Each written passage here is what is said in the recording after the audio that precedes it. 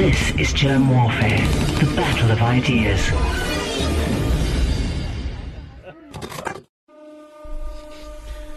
My name is Germ. This is Germ Warfare, the battle of ideas.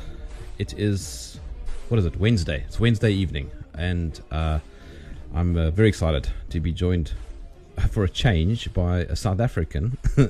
And he goes by the most literal farmer's name ever, Farmer Angus. Thanks for joining me, Angus. Germ, it's such a pleasure. And the great pleasure is that it's the second time I'm seeing you today. Yes. We had lunch together. Are we allowed to tell the people that we broke bread together today? I'll tell you what, we broke bread. It was fantastic. It was a very delicious bread. Despite the fact that most of the staff on the farm don't have, certainly most of them haven't finished their schooling, and one or two have finished schooling. They don't have any tertiary education. So one assumes that these guys don't know what's going on, but actually they're super informed.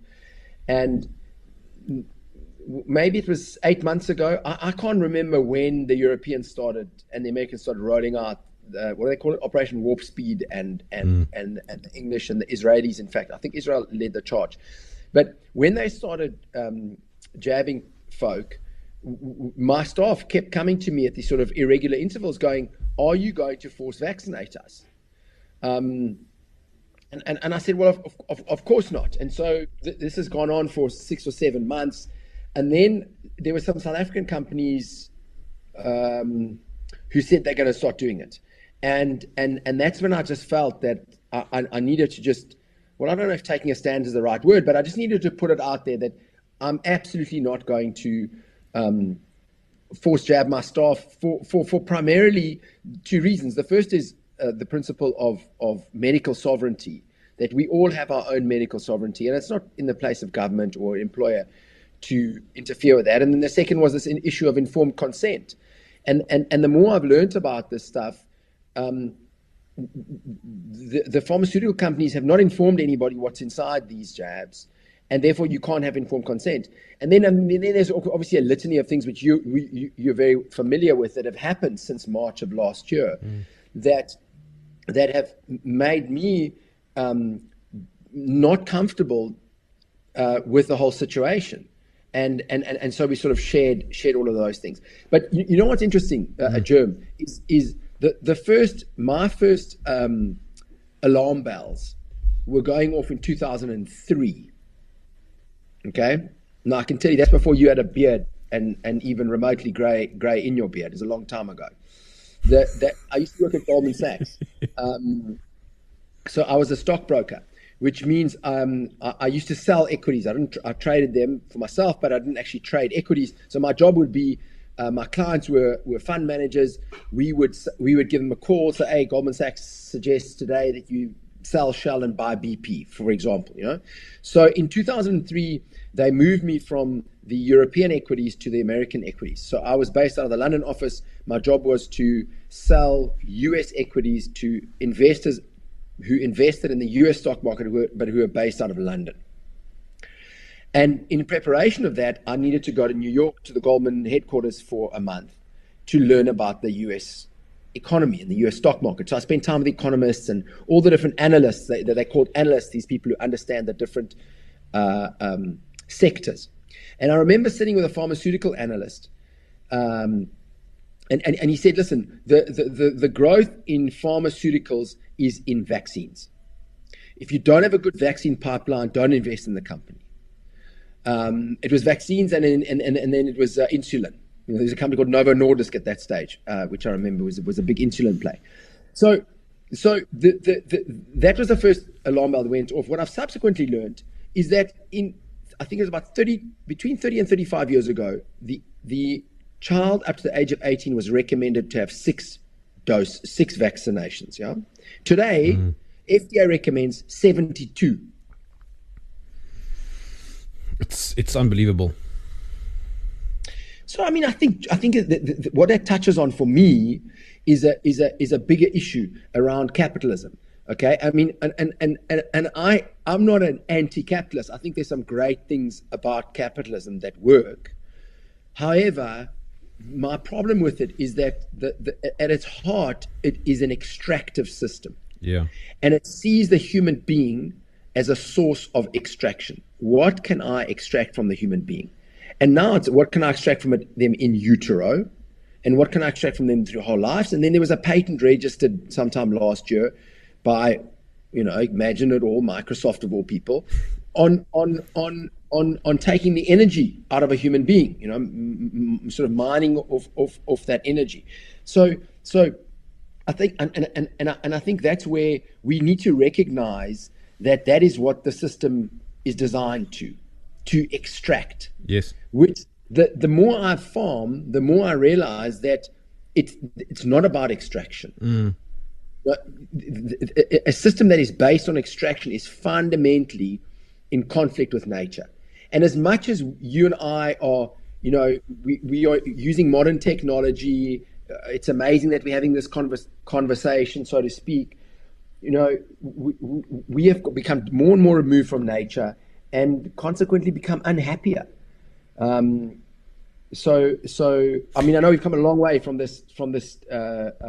Your opening question about why to write this thing, but I just want to sort of contextualize that. Yeah, Naomi Klein, the author, she calls what you just described as disaster capitalism. Yeah. So on that point of disaster capitalism, is for me one thing that needs to be spoken about more and more is true cost accounting. So I'm a management accountant by training. I studied it for 5 years at Stellenbosch. I did I passed my board exams at the Chartered Institute of Management Accountants, Marylebone Road in London. So and I've worked in finance, and I've been running my own business for many years now. Nobody talks about true cost accounting. Yeah. And the most classic example in farming, which is the subject I know most about, is beef. So I don't know if you know, but 99.9% of the beef sold in this country comes out of what they call feedlots.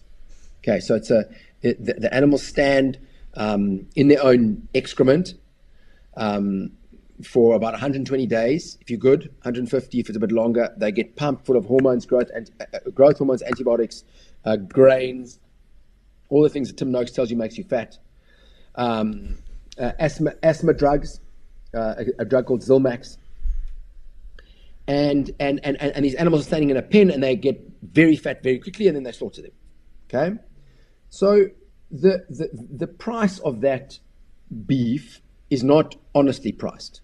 Right. And I'm not having a go at accountants. And the accountants are very bright people, but they are the product of a system that you haven't had kids yet. But I've got 3 kids, and when the kids are born, they're sort of completely open, and they're wide open, and the education system just shrinks it down. It's conventional Western education. Yeah. Okay.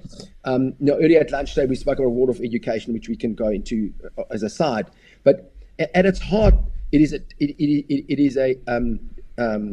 reductionist system that prevails. Yes. And whenever there's a challenge to the system, whether it be Afghanistan in 1978, which was an amazing society, which we can talk about, whether it was Gaddafi in 2011, who had the highest GDP in Africa and the highest literacy rate in Africa, but he dared challenge the status quo. You just wiped out.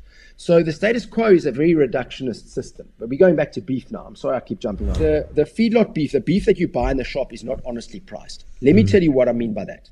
There's a whole lot of things that are not in the price. The first thing that's not in the price is the minute you eat that beef, you become inflammatory.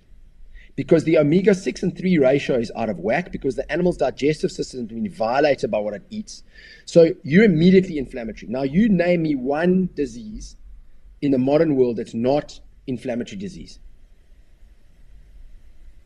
Yeah, there isn't, basically, okay? So you're inflammatory. The second thing is you get antibiotic resistance.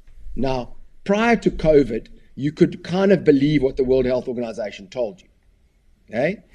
And prior to COVID, the World Health Organization said that the 4th biggest global health challenge is antibiotic resistance.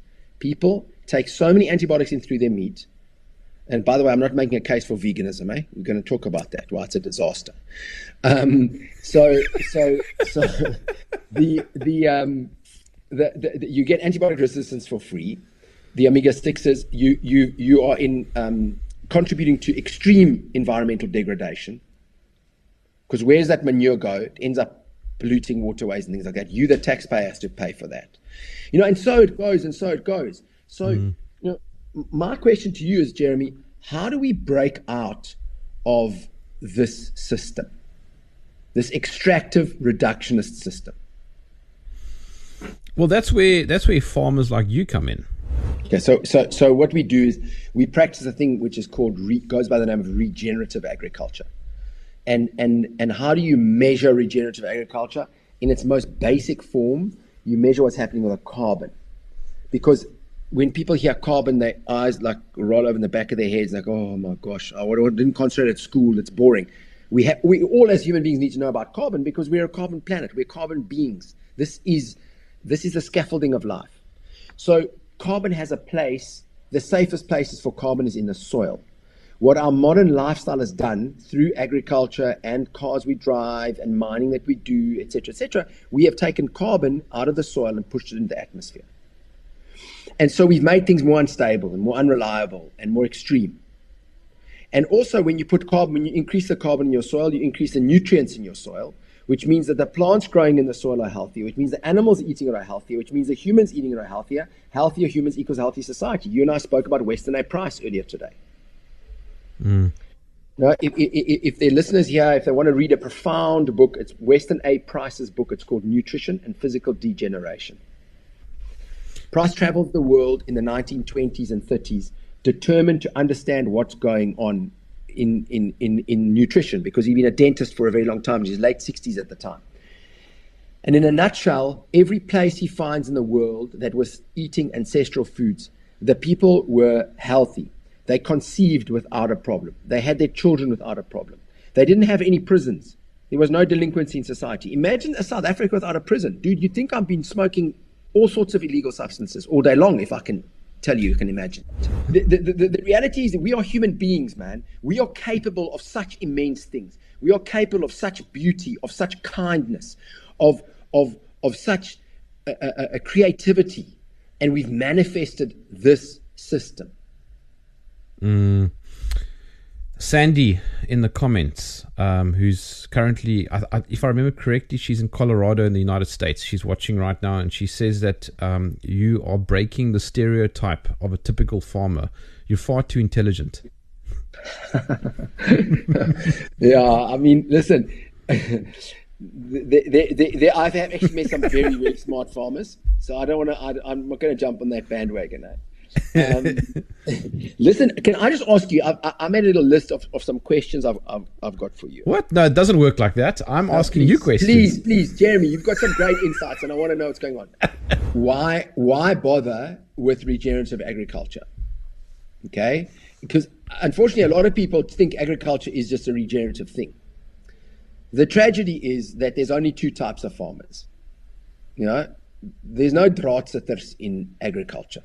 You're either farming regeneratively or you're farming destructively. You're either improving the environment or you're stuffing it up more.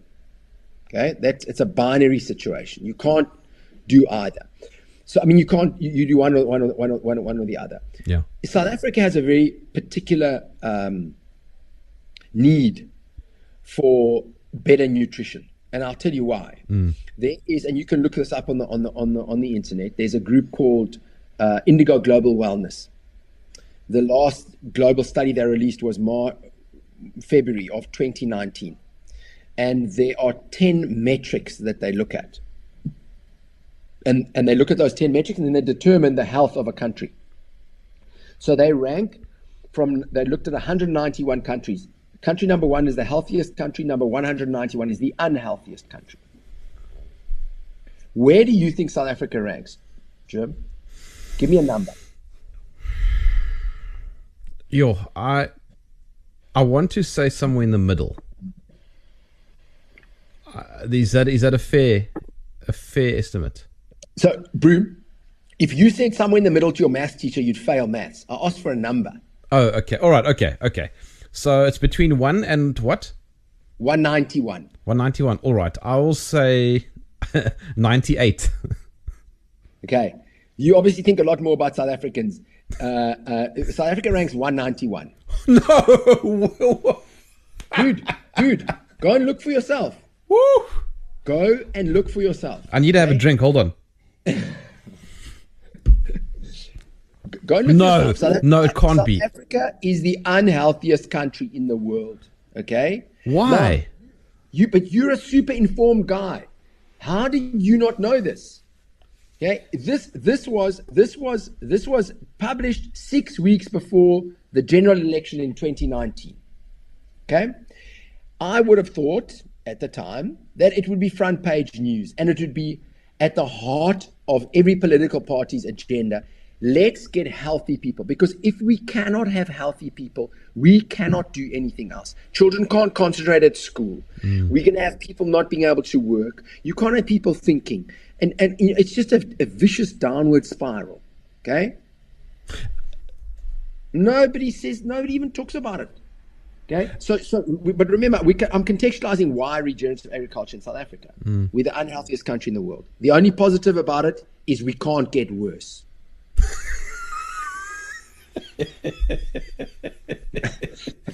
That's like setting the bar really low. Can't get worse. So what you're saying in a nutshell. So we the first problem the first thing to change anything, and you and I spoke about this today, is how do we change things? Yeah. The first thing I think is you've got to recognize there's a problem. Now, thank goodness I've never been an alcoholic, but apparently alcoholics, the biggest challenge for the alcoholic is to say, I am actually an alcoholic. Okay? So maybe South Africa needs to go, we are an unhealthy country. And it is a problem for these and these and these reasons. But again, our ruling class has believed the Western bullshit, which I have to tell you, up until the age of 30, being a private school educated boy, Stellenbosch University, Goldman Sachs, I also drank that Kool-Aid. Okay, I completely drank the Kool-Aid. If I 18 years ago listened to myself, thought 18 years ago someone said to me, "You're going to say things like you're saying today," I thought, what a complete lunatic. I know exactly what you mean. Yes.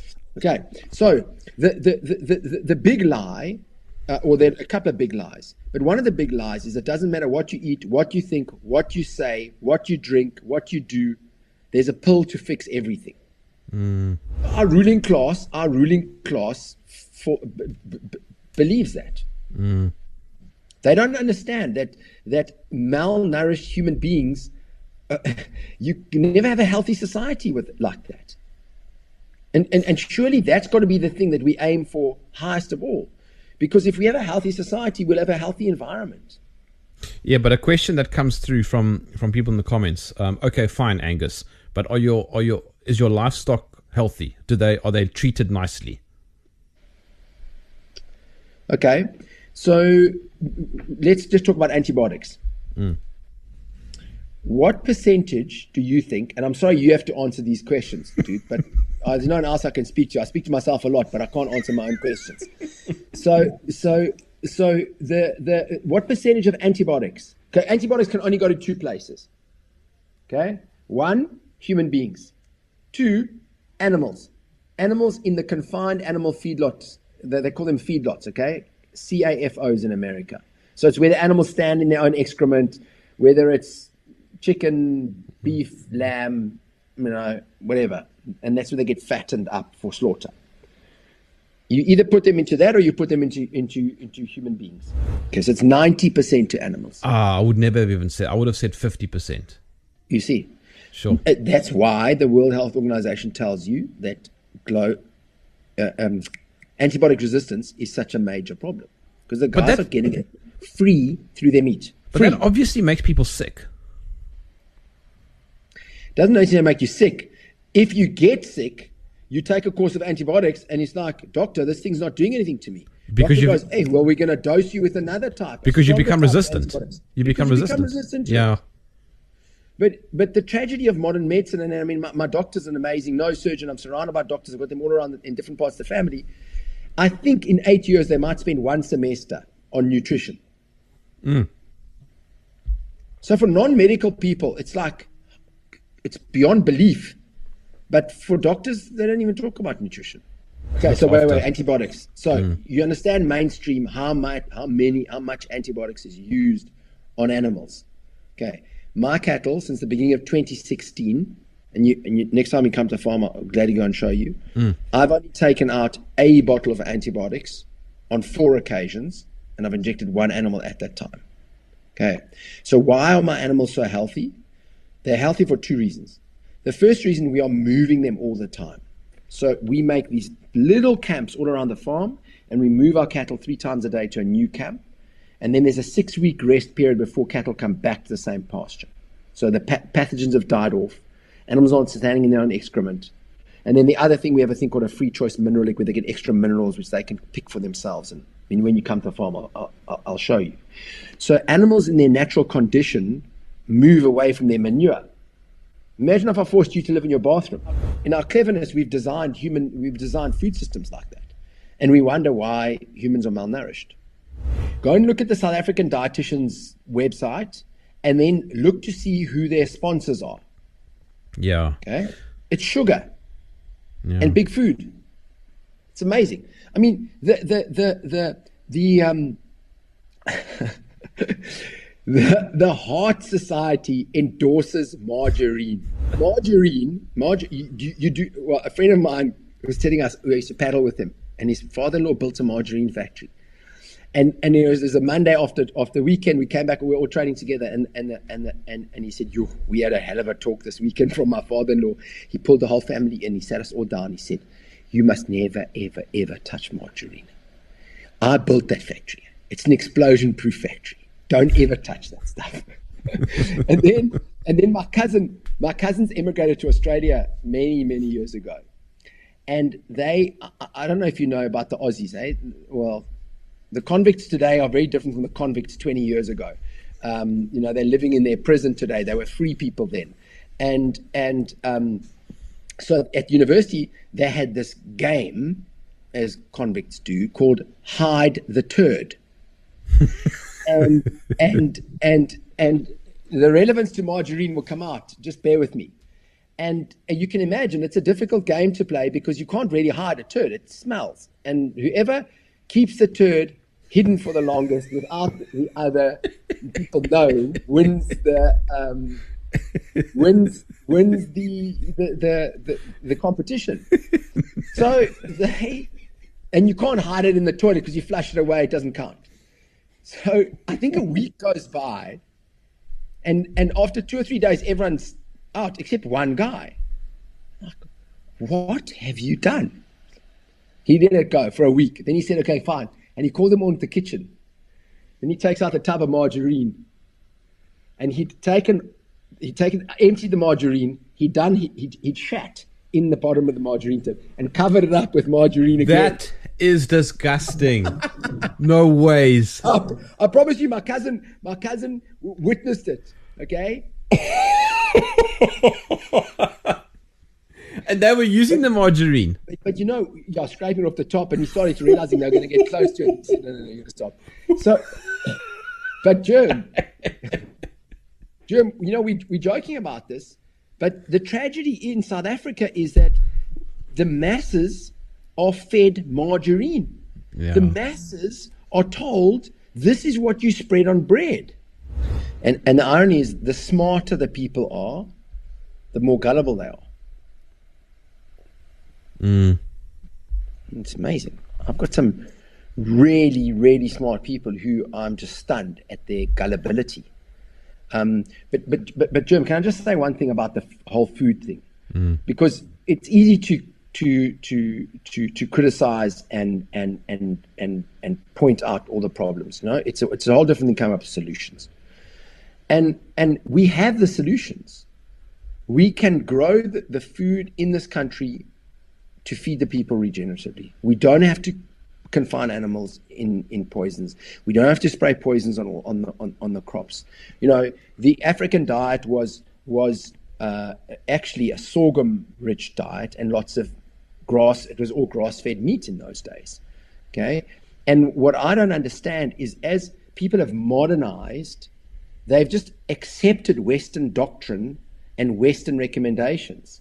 Why can't we have African solutions to this thing? And another question I've got for you, it's been an observation of mine which has been fascinating, is that since the ANC came to power in 1994, they're very, very anti-European and very anti-this, and they said African solutions for everything. And it's great. We need African solutions. But let me tell you, they got a hint of COVID, and they've rolled out only European solutions. The easiest way to solve COVID-19 is to simply stop funding it. That's it. Yeah, but dude, you realize how big the COVID industrial complex is? It's massive. I mean, free-range eggs is the biggest fraud of all. Why? Well, okay. So if you go into a shop and you buy a free-range egg, let me guess what I think you're thinking.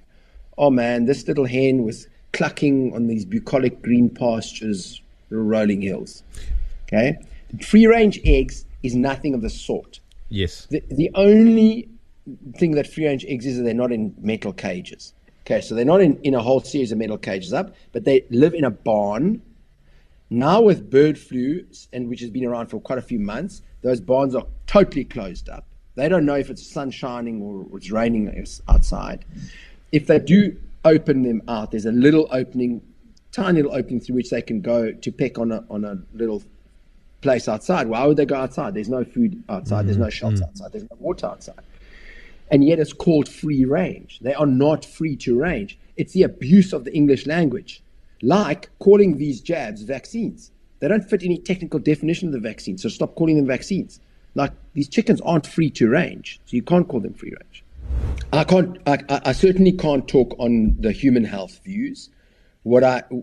Just the two things I would say on that point, though, is that in Weston A. Price's work, he never found a plant-based society anywhere, ancestral society anywhere in the world. They all incorporated some form of animal protein. And then I make a thing called bone broth, which is an extract from the bones of my cattle, because about 20%-ish of the carcass is bones. Our biggest bone broth clients are the health shops, and the health shop owners tell me that the people who buy the most broth are the long-term vegans. Okay, but be that as it may, what my issue with the vegan movement is the great thing about the movement is that it is shining a very bright light on caged animal agriculture. Okay, which is an absolutely necessary thing to do, because there is no place for caged animal agriculture at all. The problem with the vegan movement is that, firstly, it's been completely hijacked by big food, and they haven't even they've probably not fully realized what's happened, but they've been hijacked by big food, because big food is desperate for people to go plant-based. Because why? It's highly, highly processed. I can't call it food. I just can't actually call it food. It's highly, highly processed stuff which they call food. It's full of poisons. It's full of sugar. And it's full of parts of the whole. So it's some pea protein, or it's a soya derivative, or it's a maize derivative. You know, we spoke earlier about the omnivore's dilemma and maize derivatives and things like that. So it's a highly processed food. That's my first problem with the vegan movement. The second problem is that there's nothing regenerative about growing vegan food. And what I mean by that is that if you in a vegan utopia, there are no animals. Okay. So therefore, you have to fertilize your plants with artificial fertilizers. In an organic regenerative system, you use animal manure to make compost and fertilizers, which you then grow your plants with.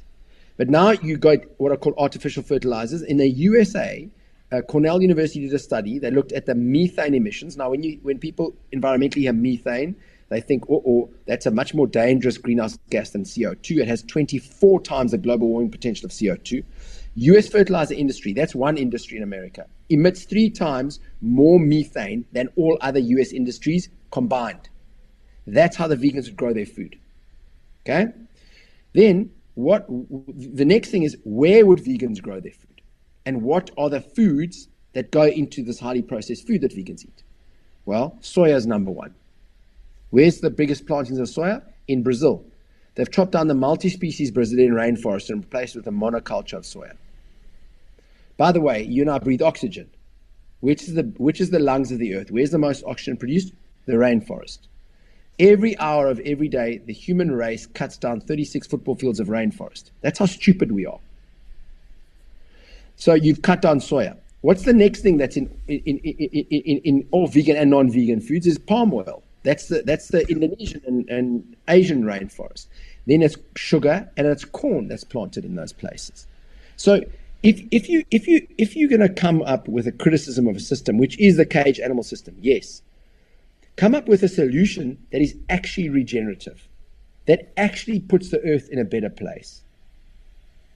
And the vegan movement can't do it. And now it's become to the stage where it's part of World Economic Forum's agenda. They're trying to, in Australia, put taxes through. In fact, it was a United Nations thing I saw last week. You are only going to be allowed 14 grams of animal protein a day or something like that. Where are you going to get the rest of your nutrition from? From pea protein or bugs? Bugs. The answer is bugs. Unfortunately, a lot of farmers have been reduced to factory managers and managing inputs. And it's not them who does the farming. It's their chemical rep who does the farming. I mean, I chatted to a guy this morning. He's a friend of his has got some lemon orchard outside near Stellenbosch, and the guy's just bought the land, and I've just got this most amazing, all high-end technology thing. It's just a smorgasbord list of chemicals. This you spray this, spray this, spray this, spray this, spray this, spray this, spray this. And so the thing that comes out looks like a lemon, but it doesn't have any nutritional qualities of a lemon. Is regenerative farming sustainable? I mean, can it be done across tens of millions of people? Completely. I've actually got a blog post on exactly that. How to feed South Africa regeneratively. Okay, so what we did is we calculated how many thousands, hundreds of thousands of hectares there were of sugarcane in the country, and how many thousands of hectares of gum plantations there were in the country. And there's no place for sugar in the human diet. It just makes sick and fat. Mm. And sugar is farmed very aggressively on the environment. Not only with the poisons that they spray, but when they burn those sugarcane plantations. The collateral damage to the animal world from that is... Have you been up to KZN when they burn the sugarcane? No. It's wild, eh? You're right. But sugar is addictive. Apparently, it's 8 times more addictive than cocaine. Unfortunately, I haven't been addicted to either, so I can't tell you if that's true or not. But so you take out the sugarcane plantations, you take out the gum plantations, because they really destroy the ecology. And even someone who knows nothing about farming can go into a gum plantation, they realize there's something wrong. Yeah.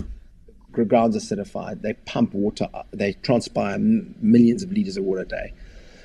And the grazing land that's left in the country, you change to what's called rotational grazing, which is what we're practicing. So the principle is you put a lot of animals in a small space for a short period of time, and then you move them regularly, and you wait for a long period before they come back. So I don't have, I mean, I can pull it up if you want me to and talk you through the spreadsheet, but it's there. It is easy. In fact, if South Africa does do that and converts, remember, the nice thing about grass-fed beef specifically is that it can utilize land that nothing else can utilize. Yes. There are certain areas which, of course, you should be growing vegetables in, okay? But most of South Africa is a semi-arid part of the world. And it's only herbivores, specifically rotationally grazed, that can utilize that. You can grow food there. You can't grow anything else. You don't have water there, okay? We're already in a water-scarce country. And so it's a much more effective use of the land. Now, there's a lot of things that need to fall into place before we can do that. It's a possibility that we could do that, but it's improbable that we're going to do that because our politicians don't recognize that there is a health crisis. There's a spectrum with everything. And you know, one of the sort of tragedies for me about, I don't know whether it is COVID related, is that people have become so polarized. And the only thing that people on the one side enjoy more than attacking the people on the other side is attacking the people in the middle, those trying to hold the middle ground. And beef or meat's a classic example. You know, the 100% purest guys are the animals that they shoot that are wild, that are been out grazing, you know, And then of course there's other guys who chew know that you only can eat it if it's been a headshot, because then it didn't know that it died. Yeah. 'Cause- People are going to shoot me for saying this, but I'm not a fan of Springbok. Yeah. So But can I just tell you, next time you go, what we did when we went on a hunt is we shot the animal, and then we actually took the loins out immediately. that's what we do. I've always understood with meat, I've always done with meat over 30, 40 years, is you hang the meat so that the rigor mortis can set in and the meat softens a little bit. But you take them out hot and slice and cook them right then and there. Oh, That is amazing. so you make a fire right there. Right there. Jeez, Next level, that's bit of butter, bit of lemon. Oh, no, that's next level. that is next level. You can't allow I couldn't have control over my staff. In fact, a few of my staff have taken the jab. And I was like, guys, you take the jab. That's your choice. This is what you need to understand. It is your choice. I'm telling you why I'm not going to take it, but that's got nothing to do with it. You are a sovereign individual. You have medical sovereignty. And I just have to believe that and I could be naive because it's happened in other countries in the world, but I have to believe that it's our guys won't do it here. They'll respect the medical sovereignty. They love talking about the Constitution. We've got the greatest Constitution in the world. Well, that's what they love saying. That. No. Okay, so let's hold them to that talk. We're the greatest Constitution in the world. I also think, though, that I lived in the UK for 5 years. Okay, I can tell you, I'm so happy that we're currently in South Africa, because I agree. the wildness and the craziness here means that things are going to be less enforced. It's not as controlled a society, and I think also the other benefit of being such a disorganized society is that the meltdown is happening in other countries that are months ahead of us with the jabbing. Just look at what goes on in Israel. And my staff say to me, we don't trust our government. That's what I think the government isn't fundamentally prepared to accept, that all they have done, government, going back 100 years, has not got the trust of the people. And that's what my staff said. Some staff said, I've taken the jab, I don't care. But others have said, how can I do something the government tells me to do when I don't trust the government? That's a difficult one to get around. You didn't think you were taking a stand, and I wanted to challenge you on that. I think you are taking a stand, and I think that not only you, Angus, but I think many farmers and many other industries, people in industries, need to take a principled stand. Because if you don't, who's going to? Absolutely. And also the more information that's coming out, okay, about injuries from these jabs, you can't keep your head in the sand. And as an employer it's especially in agriculture, I guess, more than, I worked in construction. I actually work in construction between stockbroking and agriculture. The nature of South Africa is that your relationship with your employees is a very paternalistic relationship. Okay. And I don't want it to be misconstrued as a racial thing, because it's not. It's a paternalistic thing. Okay. So therefore, you as the employer have more responsibility on you, just because of the history of South Africa. Yeah. Okay. And